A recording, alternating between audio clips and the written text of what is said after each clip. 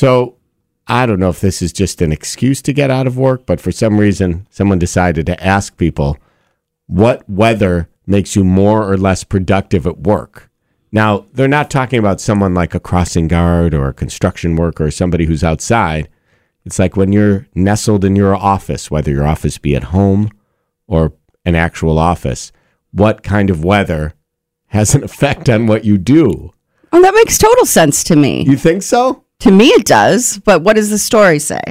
It says 73% of Americans say the weather outside can affect how productive how they are at work. So the top 5 that boost productivity are cool temperatures, blue skies, warm temperatures, partly cloudy skies, and light rain. So right now, if it was snowing, I mean, well, what does it say records. If there's a blizzard? The top 5 that make us less productive are heavy rain, thunder, temperatures below freezing, snow, and when it's way too hot. Now, first of all, this place is pretty much always a refrigerator.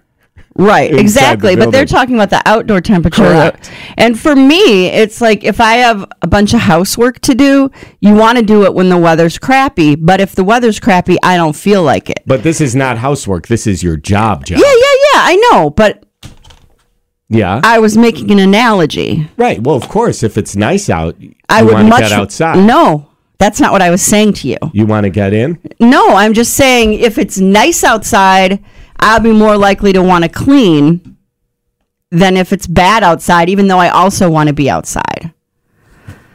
If it's bad outside, I don't want to clean. It means I never clean. Pay attention. Now it's all coming clear. Are you doing cleaning around the office too? 105.5 Triple M.